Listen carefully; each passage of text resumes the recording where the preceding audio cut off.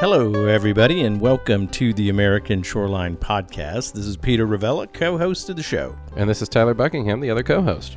Tyler, the wind power industry is exploding around the world, and not so much in America. And this show today, we're going to be dedicating to the California wind power industry that is now beginning to take shape in the very early stages. And it's interesting because when you look around the world and you look at what's happening in Europe, right now, Tyler, there are about 5,400 wind turbines operating in European waters.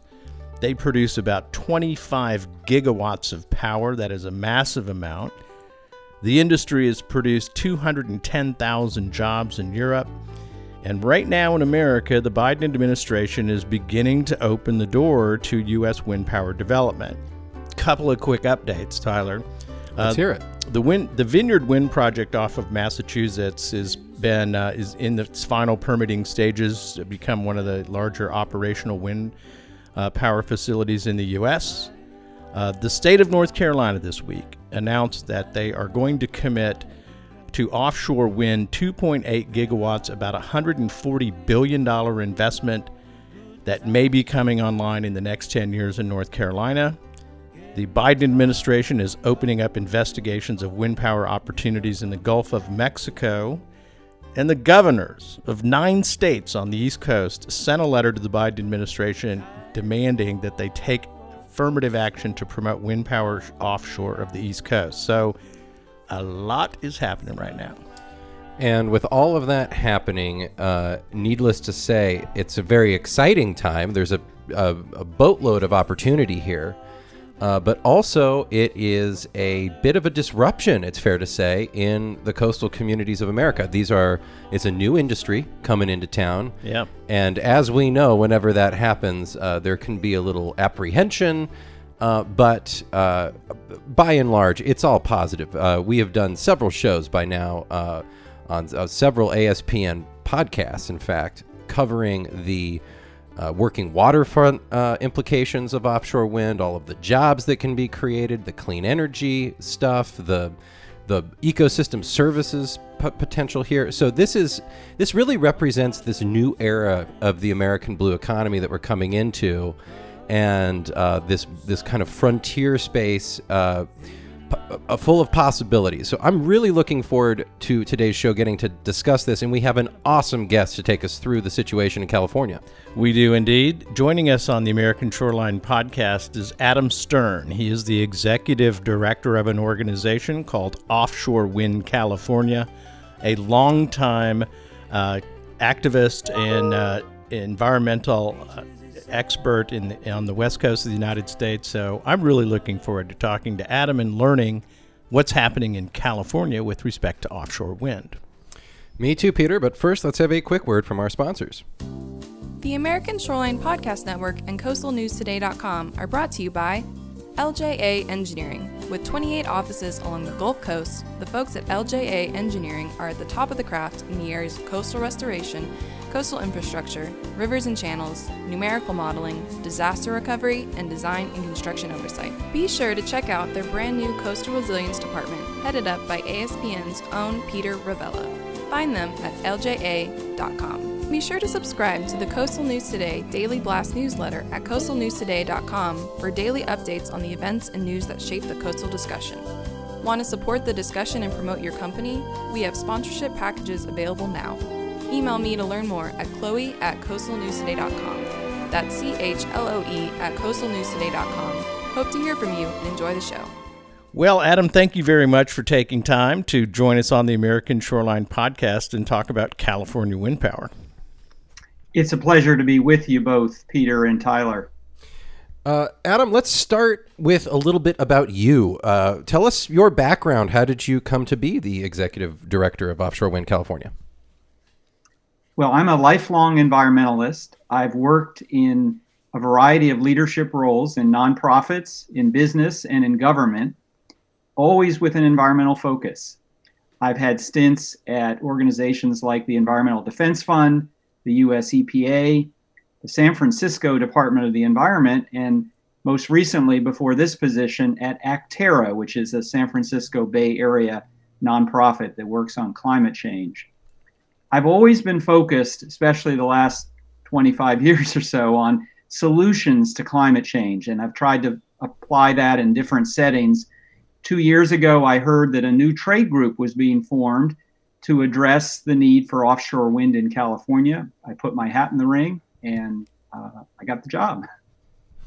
Well, that's awesome, and congratulations. I definitely think Offshore Wind California found a great leader here. I'd love to learn a little bit more here about your experiences working in the environmental movement. Do you have a few bullets that you could share with us? Maybe some high water marks of things you worked on in the past.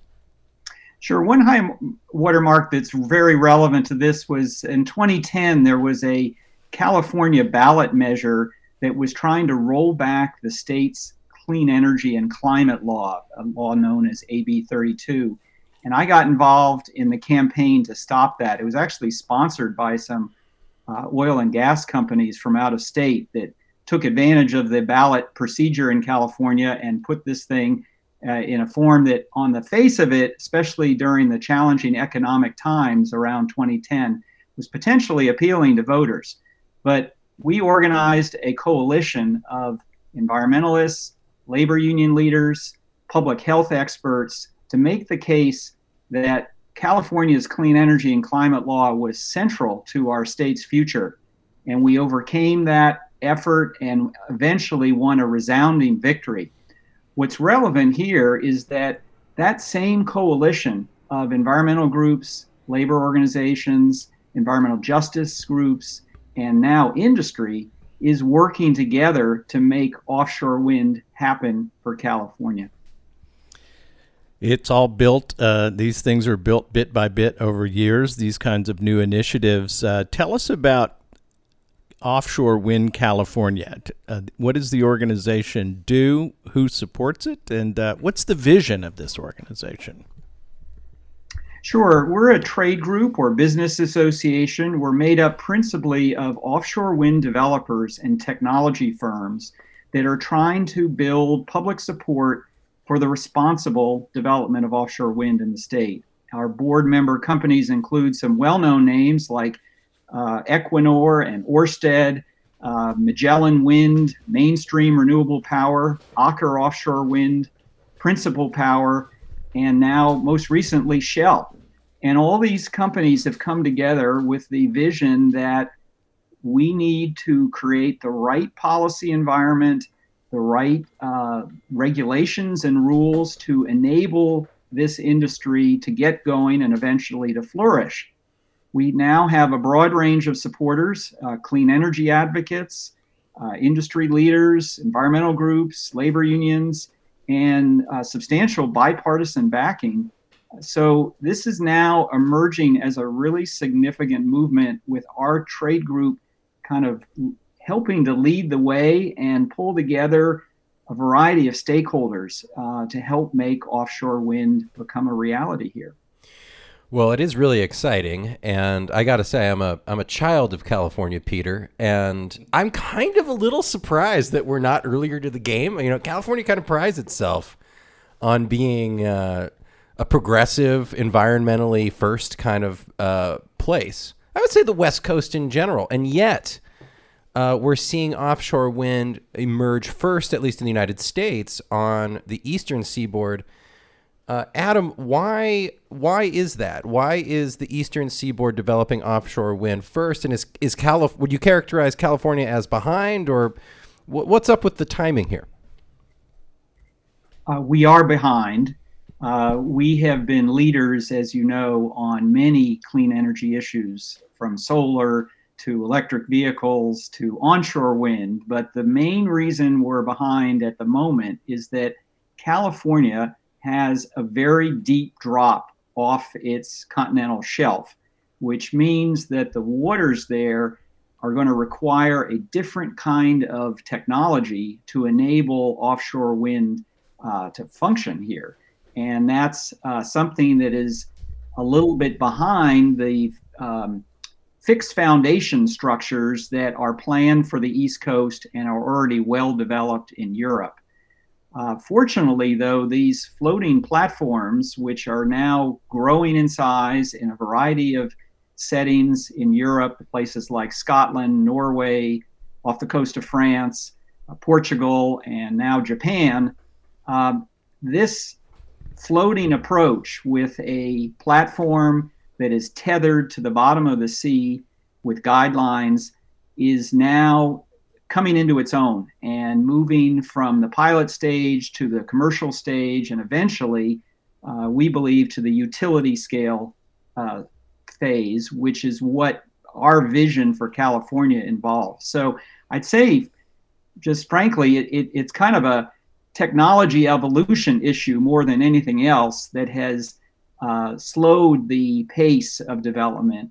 In addition, for quite a few years, between 2016 and 2020, let's say, there was a challenging dynamic around siting offshore wind in California between the Interior Department, which wanted to move ahead, and the U.S. Navy, which had some variety of operations off the coast of California that they believe presented some conflicts with the plans for offshore wind.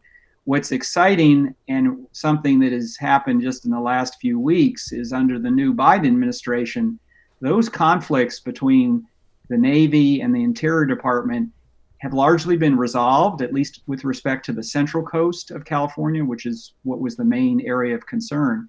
And now the Biden administration, together with support from Governor Newsom and the state agencies, were able to make a joint announcement and say that California now is ready to move forward on offshore wind. I know we'll get into this more in the program about exactly how that is going to play out, but the fact that the government agencies were able to see a solution here and a path to responsible development has really been a watershed moment, frankly, for this industry, and I think for the state citizens looking ahead to a clean energy future. So good to hear that the government regulatory environment is starting to get more understandable and cleaner to open the opportunity for offshore wind in California. While this is new technology to the United States, there are very few operating turbines. As you've said, this is not new technology. It's proven. There are more than 5,000 offshore wind towers operating in European waters. Even the floating type are now being built. So we know this can work. Why do you think it's important that offshore wind be a component of California's clean energy future? Our state, along with other states, has a very ambitious goal of getting to 100% clean energy by 2045. And that may seem like a long way away, but anyone who's been involved in planning energy resources knows that each project takes a long time to review and consider and permit and eventually build. So when you look at the map or the composition of energy supply in California now, the growing presence of solar, our legacy resources in hydro, the onshore wind that we have, we've made great progress as a state. But we won't get to the 100% unless a new resource like offshore wind comes into the mix.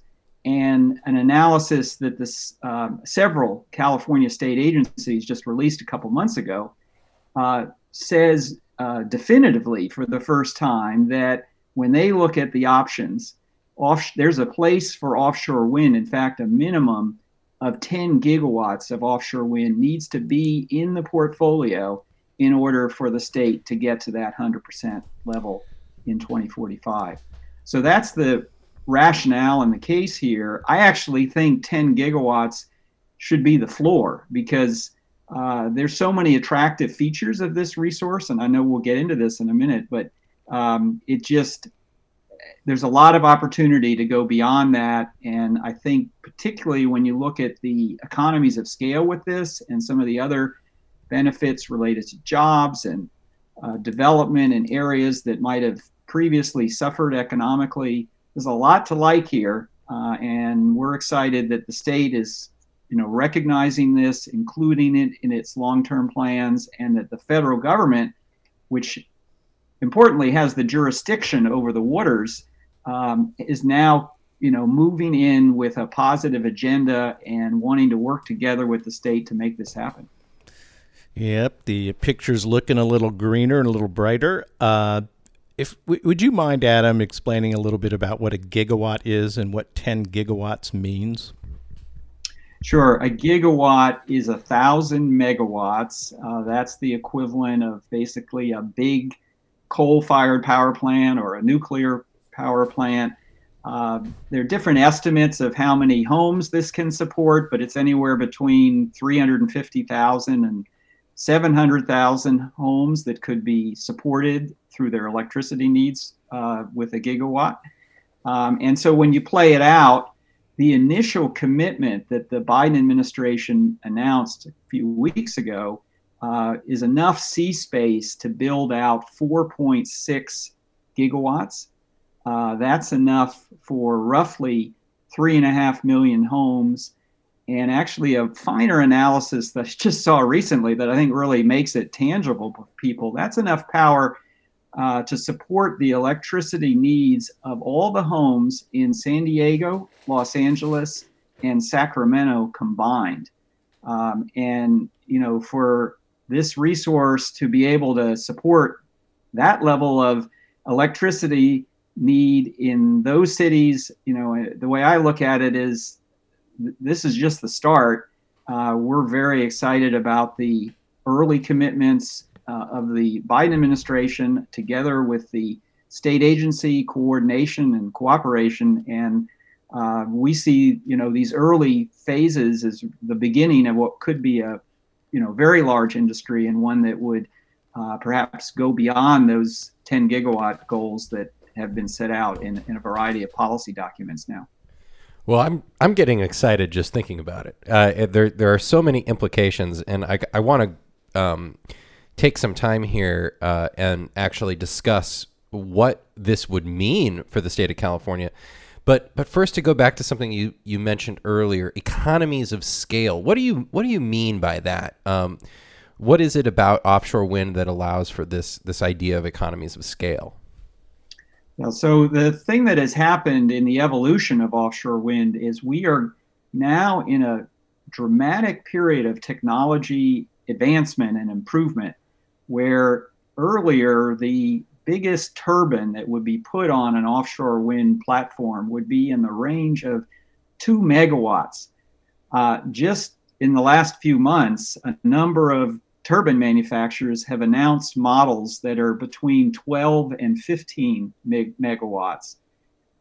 These are enormous structures. In fact, the towers that support them could be as large as the towers on the Golden Gate Bridge.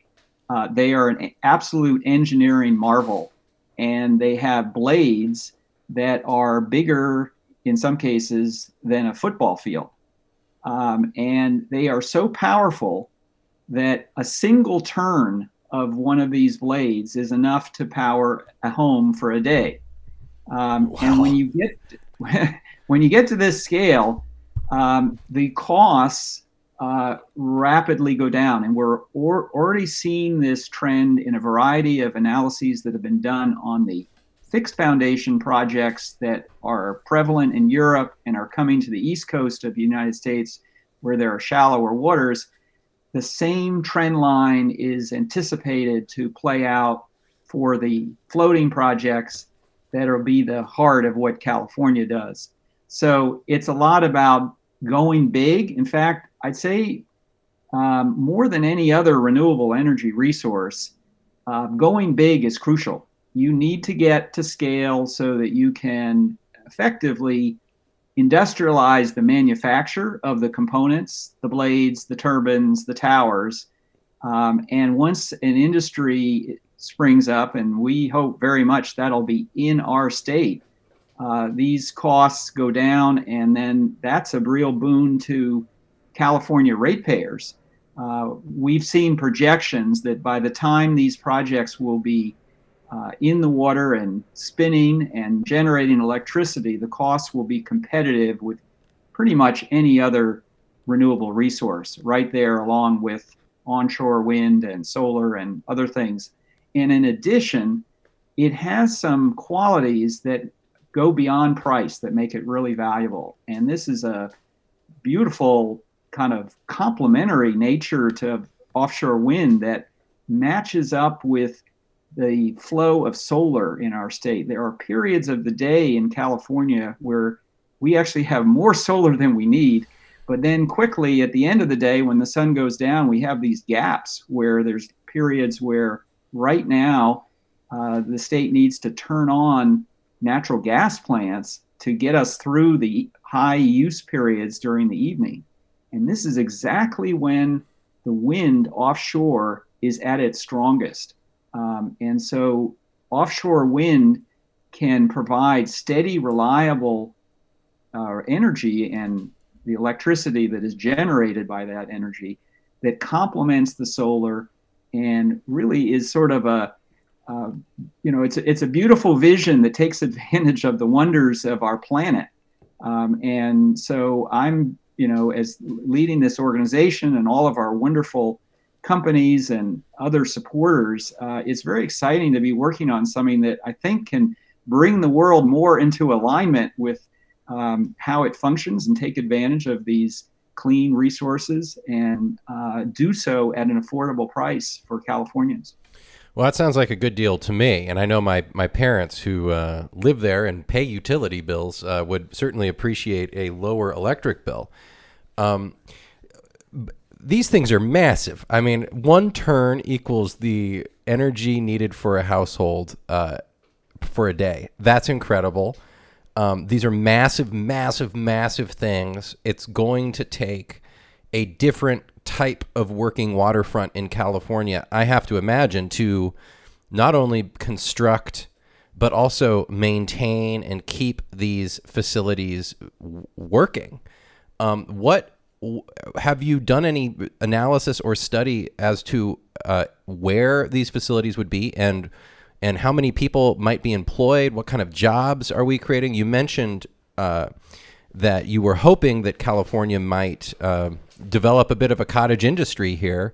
I'm wondering if there are any new companies that have maybe started up already as they look forward to this development of offshore wind in California. Well, there's a huge amount of interest, and I'll just highlight a couple things here.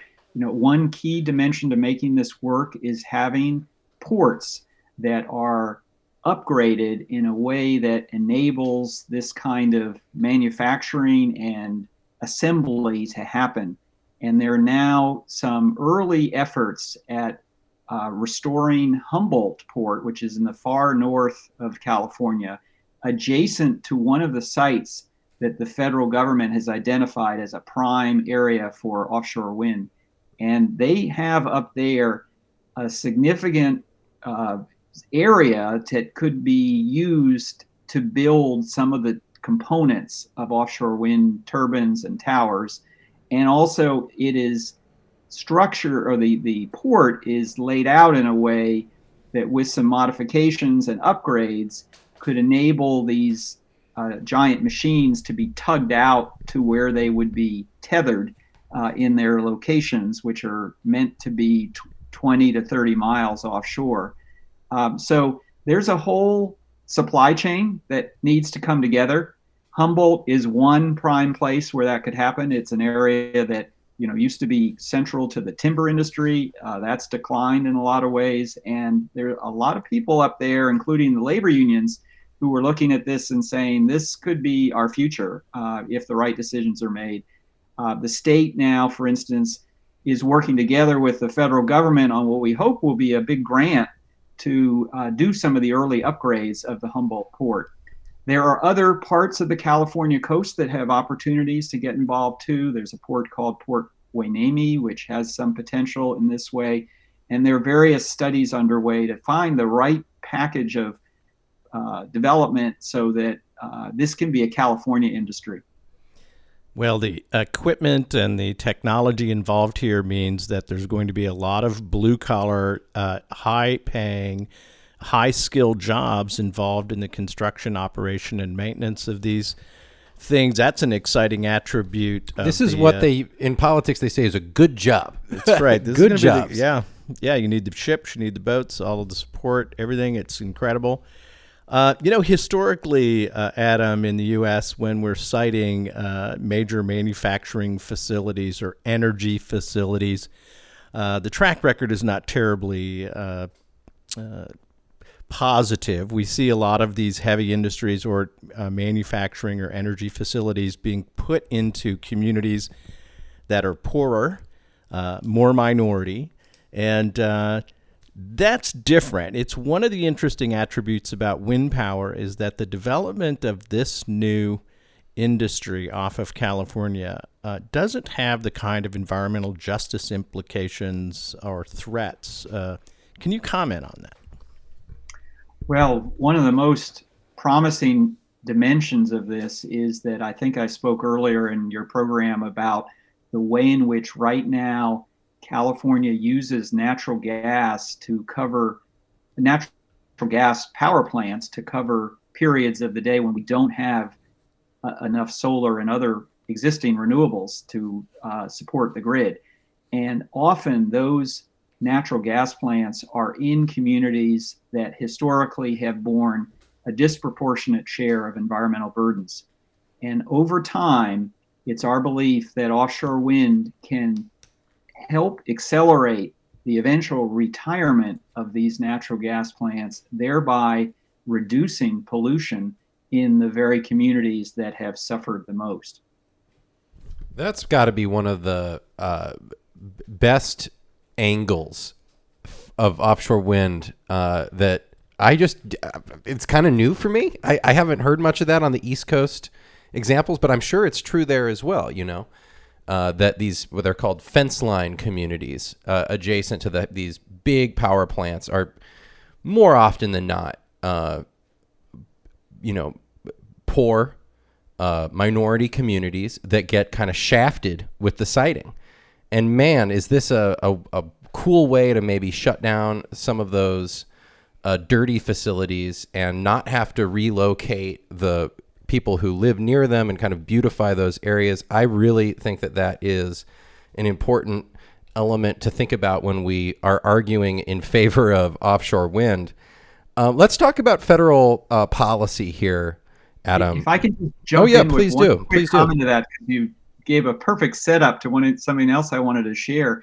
When Governor Newsom joined the press conference with the federal agency leaders and people from the White House to embrace this new announcement of opening up a number of sea space areas for the development of offshore wind, he led with the environmental justice argument. He recognizes that this is a very compelling case of why offshore wind should be advanced, and it was terrific to hear him, especially among so many listeners, speaking to this particular way in which offshore wind can reduce the pollution load over time and create a more sustainable, clean, renewable system for the state. Indeed. I mean, we talk about it all the time in coastal stuff here on this podcast. I mean, the social component, the social equity component is essential for the future of fixing climate change. That is why the Green New Deal kind of came to be a thing. It was this combination of not only the environmental reforms, but also the social overlay. And as we say on this program all the time, climate change is not a science problem, it is a people problem. And we have to be into the solution. And if the solution is inequitable, chances are we won't be into it. So it really is a social achievement here that offshore wind can bring that element to the table. Shifting back up to the federal level, we mentioned before that the Biden administration has opened the spigot. They want to see these projects move forward. You mentioned that the Navy is more, down with offshore wind. They're not giving California as much of a headache with regard to the siting.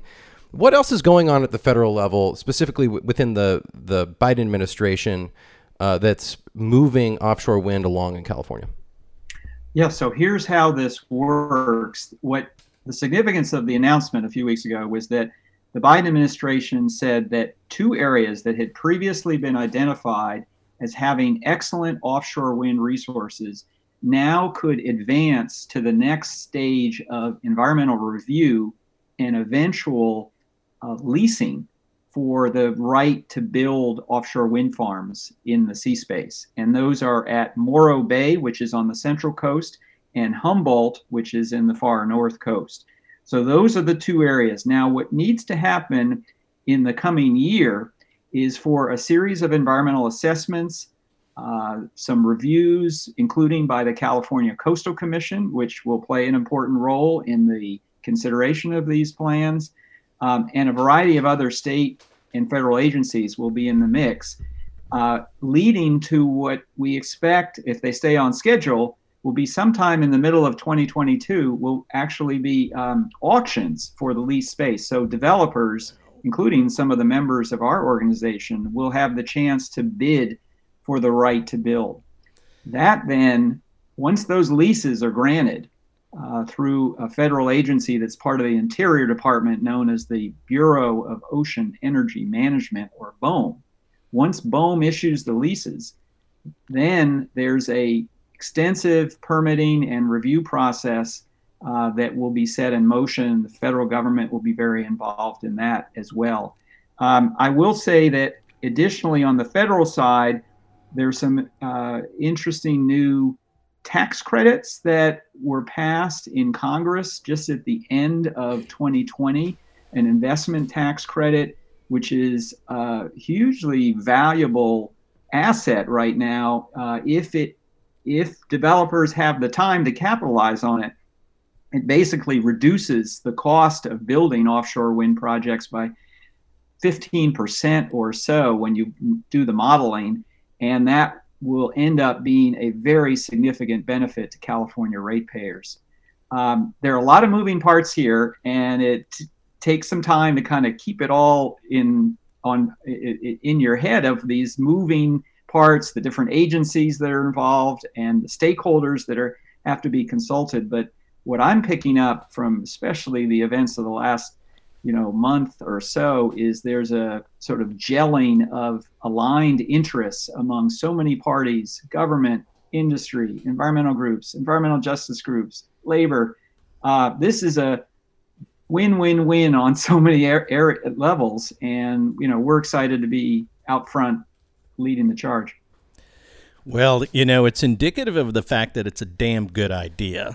That's why you see this broad base of coalition aligning behind these projects around the world, and now in the United States in the last couple of years. It's important. I think you mentioned the environmental reviews that will go into the leasing itself by the Bureau of Ocean Energy Management. We are very familiar with BOEM down here in Texas because it's the same organization that leases offshore Gulf of Mexico tracts for oil and gas development. So it's the same kind of idea here. The federal government controls and owns offshore waters, and these will be placed there. And there needs to be a lease agreement that decides where these things will occur, where they will be placed. The other important thing I think you mentioned was the level of public engagement and process that will be required to get this industry off the drawing board and into the water. The California Coastal Commission is renowned for its level of scrutiny of development on the California coast. I'm sure they will do an outstanding job of taking a hard look at this industry as it emerges. I mean, that gives me a sense of confidence that whatever comes out of this process is going to be well-founded and well thought out and address the concerns of a broad variety of interests. It's not easy to do what your organization is trying to do. You're talking about societal level transformation, in something people are not terribly familiar with. It's a big job, Adam.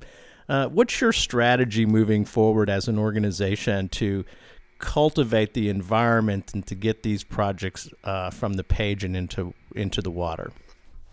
Well, I'll very much speak to this, and it's a central part of our strategy. We have very good relationships with the major environmental groups, and this is something I personally bring to this because much of my career has been working with environmental groups, like the 9 years I spent at the Environmental Defense Fund. I understand that to do this, we need to do it right and in a way that protects our precious coastal and marine resources. And among the things we've seen happen in recent weeks is that very respected national organizations like the National Audubon Society, the Sierra Club, the Natural Resources Defense Council, and Environmental Defense Fund all came out in favor of a piece of legislation that's moving through the California legislature called AB 525. It is a bill that would direct the state to develop a strategic plan for offshore wind.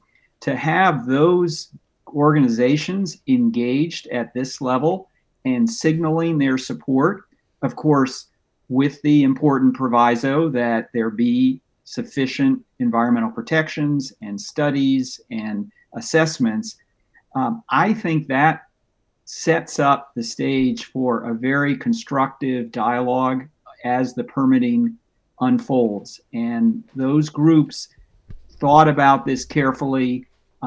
They recognize that the threat of climate change is so urgent that this is a situation where we need to find a way to make this work. We need to, of course, be very conscientious about the locations for the wind farms and the management of and operation of them. But I think having those organizations on board in the process early is going to lead to very positive outcomes.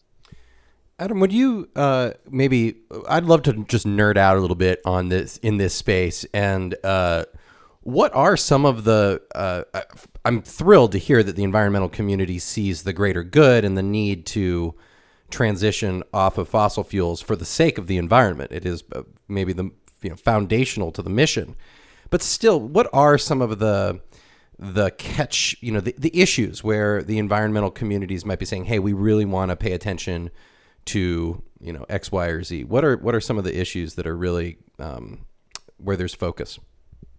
Well, let me set the stage for this. The fact that these projects are planned for between 20 and 30 miles offshore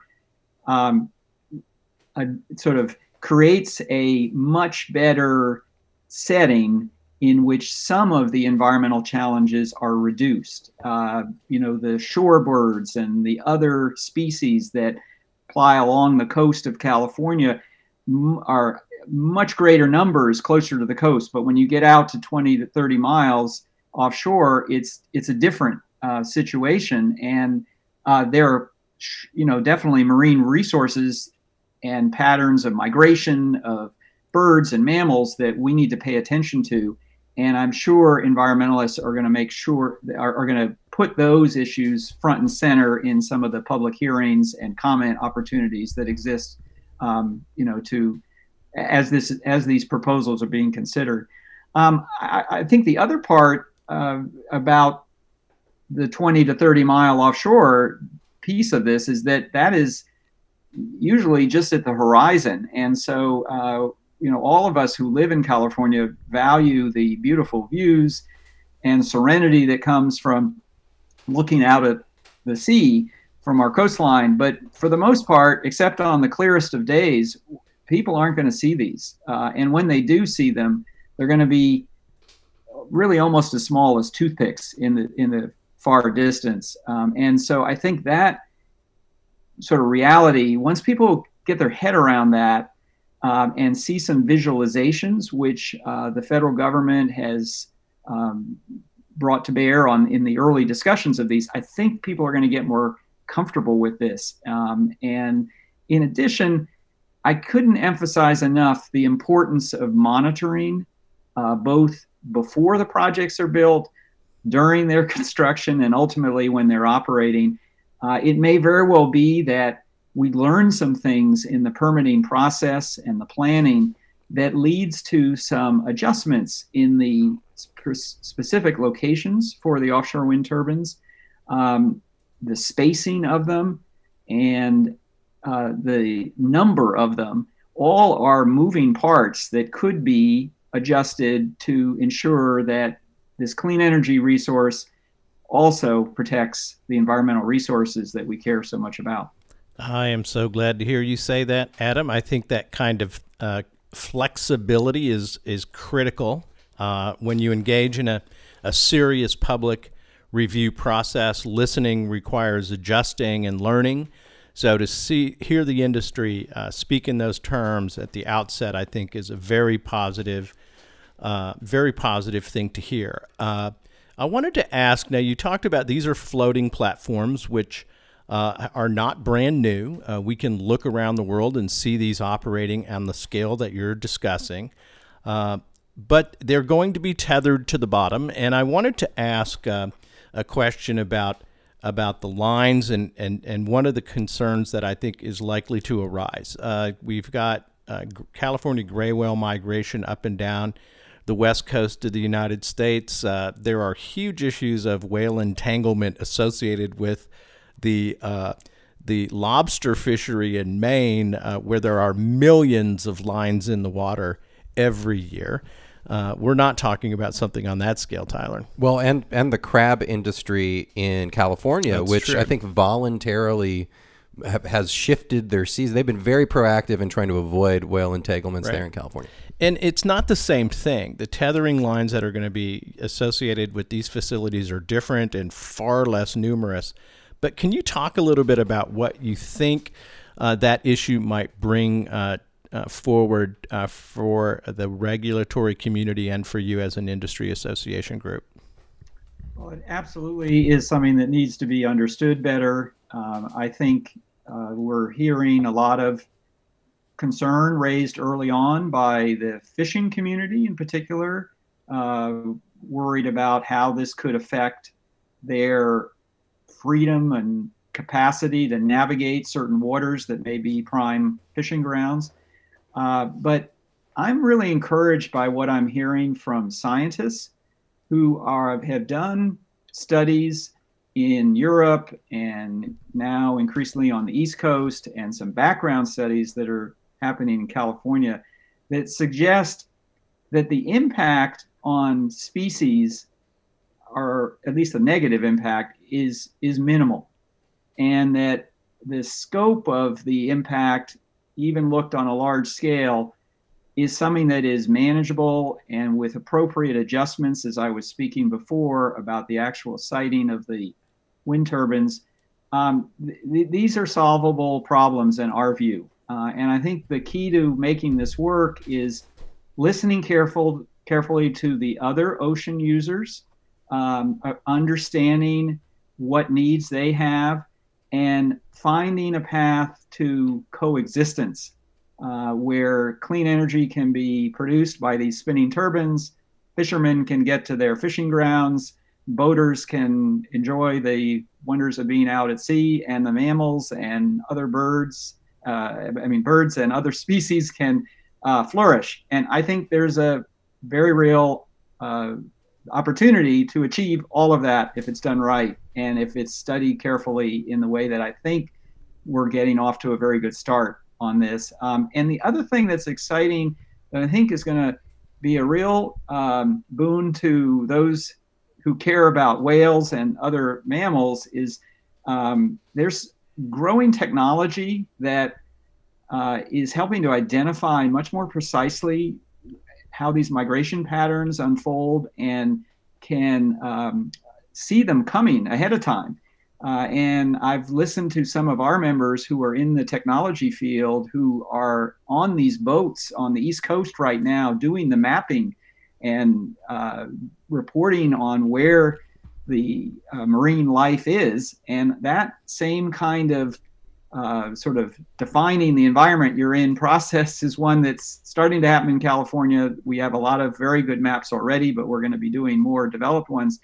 I think the use of technology can help minimize the conflicts with our marine and coastal resources. And it's really exciting to see some of these companies that have perfected certain technologies that may have been used in other industries and now applying them to offshore wind. I think you're right. I think you're right. That we can be smart enough here to avoid making dumb mistakes in the development of an industry that we absolutely have to have if we're going to take seriously climate change and the decarbonization of our energy system. There are plenty of smart professionals around the world, but particularly in California, people who are expert in policy and technology and siting. We need our best minds to work together here. This does need to happen. It's a big ocean out there. There's room for fish, there's room for whales, and there's room for these towers. And the thing to remember, in my opinion, having stood underneath a wind tower turbine in Texas, in South Texas, there are plenty of these things on land. It's amazing to drive up to it and walk to it. These are not secured by gates. People are farming and running cattle right up next to it. There is no smokestack. There is no trainload of coal. There is no burned fly ash. There is no pollution. They're incredibly simple machines. I know they're complicated in getting them to work efficiently, but they're very basic. And the technology is the cleanest way to go. And I'm just hoping as the interests form in California and folks start to take a quick look that they remember the advantages that are offered by wind power offshore. It's a tremendous industry, and I'm just hoping it all comes together, Adam, as your organization moves forward. Well, I couldn't agree more with you. One of the things I wanted to be sure to share with your audience is how energized the people in the industry are about this opportunity. There are a lot of environmental engineers and consultants and marine scientists and people who know about constructing big infrastructure who are just jazzed about being in something that is so hopeful and promising. And when, of course, in this year of the pandemic and everything, we haven't had much time to get together in person. But even online, the enthusiasm is very, very high. People are excited to be part of something that is truly a key building block in a sustainable future for California and many other parts of the world. And so one thing I want to be sure your listeners hear is that, especially the younger people, if you're getting started in an environmental career, offshore wind, this is a growing industry. And there are many opportunities for people to get involved, and I encourage you to pursue them because this is our future at stake. And I just have been so energized by what I'm experiencing being part of an organization that has so many positive, enthusiastic people glad to be doing this work. Yeah, it's absolutely true. And the interesting thing to me, you had mentioned the NRDC and EDF and Sierra Club and Audubon, organizations that are getting behind the legislation in California to promote offshore wind. And then I look at your board member companies and I see Equinor, the national energy company of Denmark, who is moving away from fossil fuels now and beginning to develop offshore wind power in Europe. And it's really encouraging to see Shell Oil, and I know BP has been interested in buying leases off for wind power off the northeast shoreline of the United States. When we start to see this kind of alignment, which is so rare in this highly polarized era where Shell Oil, BP, Equinor, other oil majors, and the environmental community getting behind a project, we're in a special moment, aren't we? Absolutely. And one revelation in this regard was when the bill that I spoke of earlier, AB 525, this is the one that calls for a strategic plan in California for all of its offshore wind plans. When it came in front of the legislature about 3 weeks ago, it passed in a bipartisan way by a vote of 71-1. I don't know of any other policy issue that has come up in recent years in California with that kind of complete endorsement. And so, that included Democrats, Republicans, independents, and it's really encouraging that people see this and they kind of check out all the dimensions of it. And the great majority are saying, we need to do this. And now the job is to figure out how to do it right and bring it to scale so it can contribute in a meaningful way to California's clean energy needs. Well, you mentioned AB 525, and we've talked a little bit about the governor, Newsom, in California. Seems to be all in and seems to really like, as I do, the environmental justice angle here in offshore wind. That's cool. It's great to see the state assembly passing legislation and moving forward. What else is going on from a state policy level, either at the governor, in the legislature, or even at local levels, counties, port districts, things like that, that are, what is the state of play there? Are we seeing a lot of legislation moving right now, or is it kind of the prep build-up phase?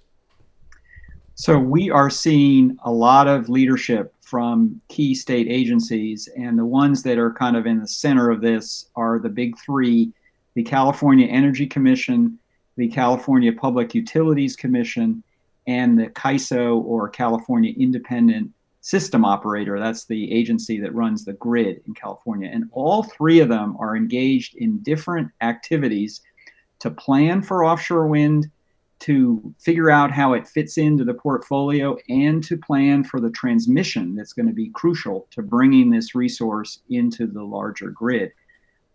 There are some great people who are running those agencies and are meeting weekly, if not daily, on how to pull all the pieces together to make this happen. There's a interagency committee task force that's meeting regularly. They are also reaching out to industry, because one of the things that we've been delighted to provide is we've got a lot of expertise on this. If you look at our board member companies, they built projects like this in Europe. They are the contractors who are building the projects that will come soon on the East Coast. And so there's a lot of accumulated knowledge that we can share with the government agencies and regulators in order to help bring the best intelligence on how to make this work. And so I'm just delighted with what we're seeing from the state agencies. And I think everybody who I come into contact with on a regular basis, they want to make this work, but they also want to do it according to the rules and with sufficient environmental review so that we can be sure we're going to protect the marine and coastal resources we all care about. It's key. And Adam, I know that with your duration at the Environmental Defense Fund and your history in the environmental community, that this organization is led by somebody with a strong sensitivity to the critical environmental issues that need to be thought through and addressed. We're putting a lot of faith in you and your organization and the regulators in California, the agencies that you've mentioned, to make this work. And, it'd be a breath of fresh air, wouldn't it, if we could start a new industry smartly, avoid some of the fundamental mistakes we've made in the past in bringing new economic sectors into the world. It'd be cool, Tyler, if we could pull this off maybe a little smarter this time. I'll tell you, I'm thinking 10 gigawatts seems small now. Yeah. I mean, I really feel like once the ball gets rolling and we further develop this expertise. I mean, we already, as a human species, maybe not in the United States of America, but when you add what's going on in Europe, the years of now since the early 90s, I believe, was the first offshore wind facility in Europe, as I recall, Peter. It goes back a ways in our research there. Yeah, there was some small starter stuff back in the 90s, Yeah, I think. the early days of it till now. I mean, that's decades now of innovation and improvement and learning. Yeah. And of course, that's going to continue. You said earlier, I hope we don't make any stupid mistakes. And like, we will make mistakes. I guarantee that. The trick is having the right mindset to adapt and adjust. That's what it's all about these days. It's about that limber mind. That's right. Adaptive management. Which California is good at. I think so. It's the cool. And if I could just jump in and speak to this, we said at the beginning of the program that California is behind on offshore wind relative to Europe and the East Coast. But one of the benefits for coming a little later is that we're going to benefit from all the improvements and innovation that's happening, so that by the time we get to the place of actually building these machines in the water, we will have much more efficient, safer, quieter, more cost-effective wind turbines than we would have built if we, been out on the front of this. So I think that's actually a hidden benefit that people aren't maybe, quite so aware of at this time. And if you start following offshore wind and the industry in general, every day there is some news report of a new innovation, a bigger turbine, a lower cost, a study that showed that the impact on species was, minimal but is being acknowledged, and people are trying to fix whatever is the negative side of that. So there's just a very nice virtual circle of enhancement and trying to make this better that I'm picking up, as I follow the news and developments. Let me just say, this is a big lift. California and the United States in general in recent decades has had challenges doing big things. But I think in part because of all the stakeholders who are on board with this, this is something we can do. And I'm just excited to be part of it. It must be it's a thrilling time to be involved in the emergence of this new industry. It's thrilling to watch. Yeah. And with respect to tracking this issue, Tyler, I'm going to throw in a plug for Coastal News Today, because we follow energy issues on Coastal News Today. And if you go to Coastal News Today and hit the energy tab, you'll see there's a boatload of wind power energy stories, not exclusively. We also follow the oil and gas industry. But you're right in saying that the technology is advancing so quickly.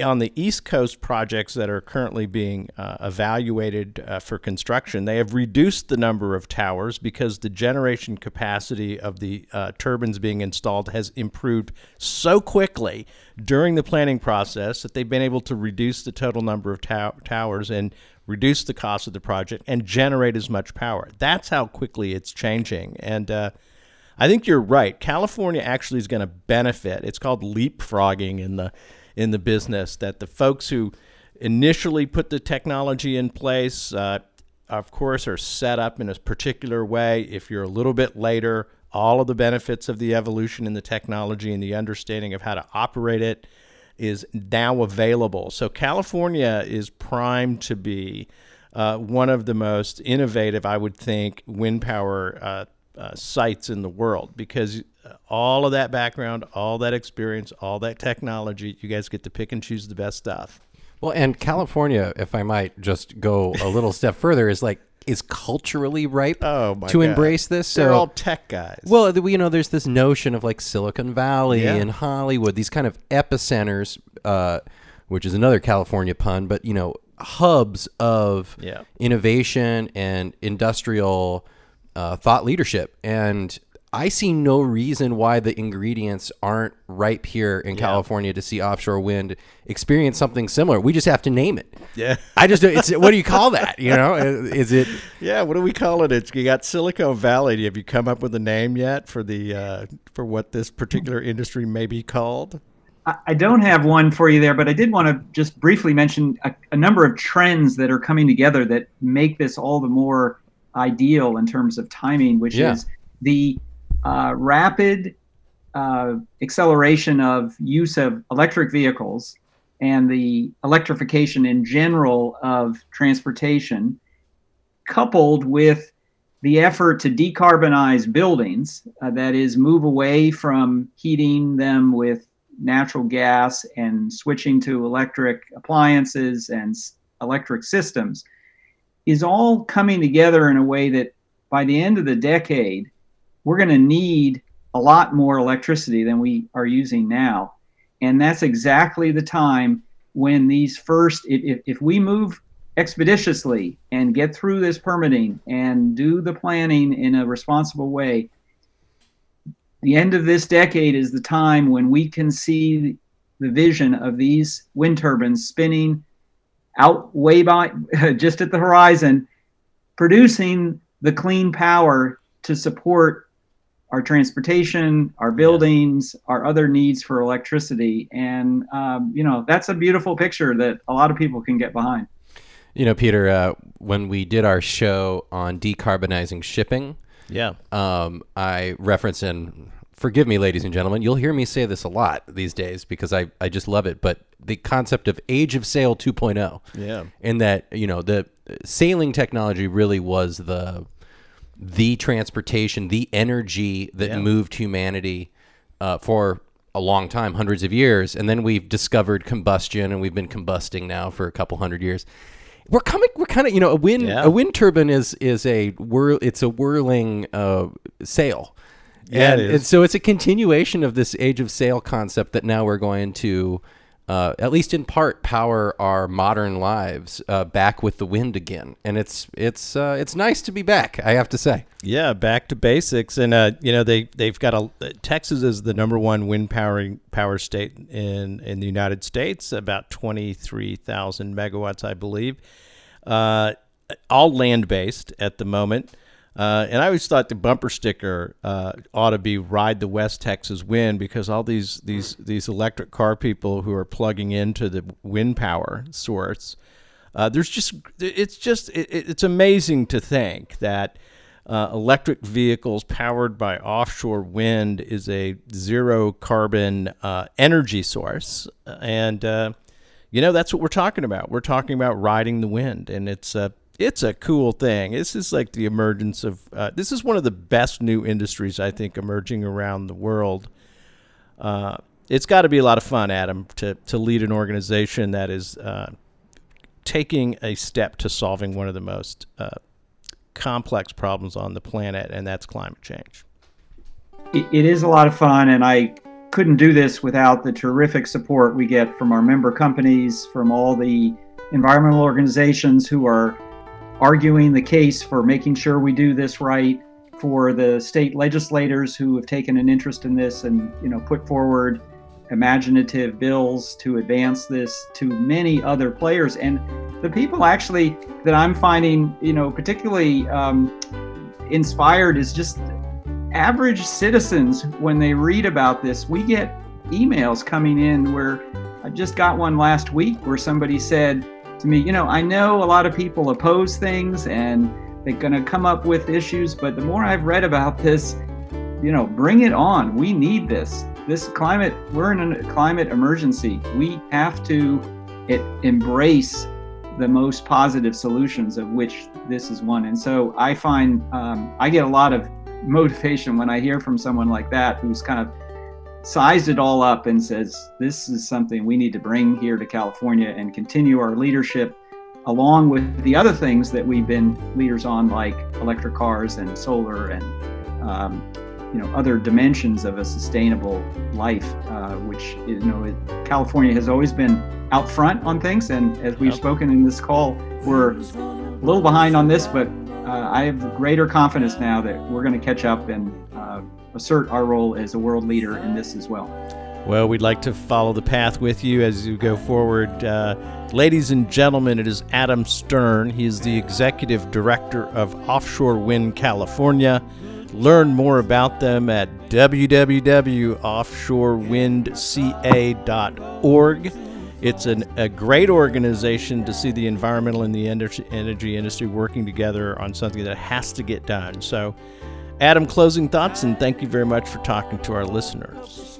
Well, just to your audience, I'm it's been an honor to visit with you and to have such good questions from Peter and Tyler. I just want to say that, we welcome your support, your interest. I encourage you, if you live in our state, to get involved in some of the public hearings that will come up in the next year or so, as well as a lot of information on our website. Thank you for the plug. A lot of reports and webinars that we've run. And so if you're interested in getting into this field, that's kind of a good place to start. I so admire the program that you've developed and your agenda of kind of engaging on coastal issues, because something like 50% of more of Americans live near the coast.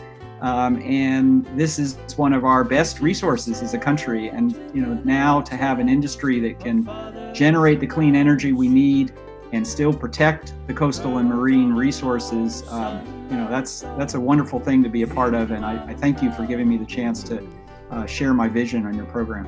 Appreciate it very much. Appreciate the time. Adam Stern, please come back and tell us when the good things are beginning to happen. Thank you very much for joining us on the American Shoreline Podcast.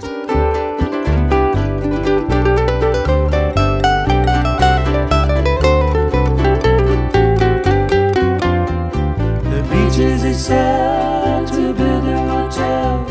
My father's and mine shoes.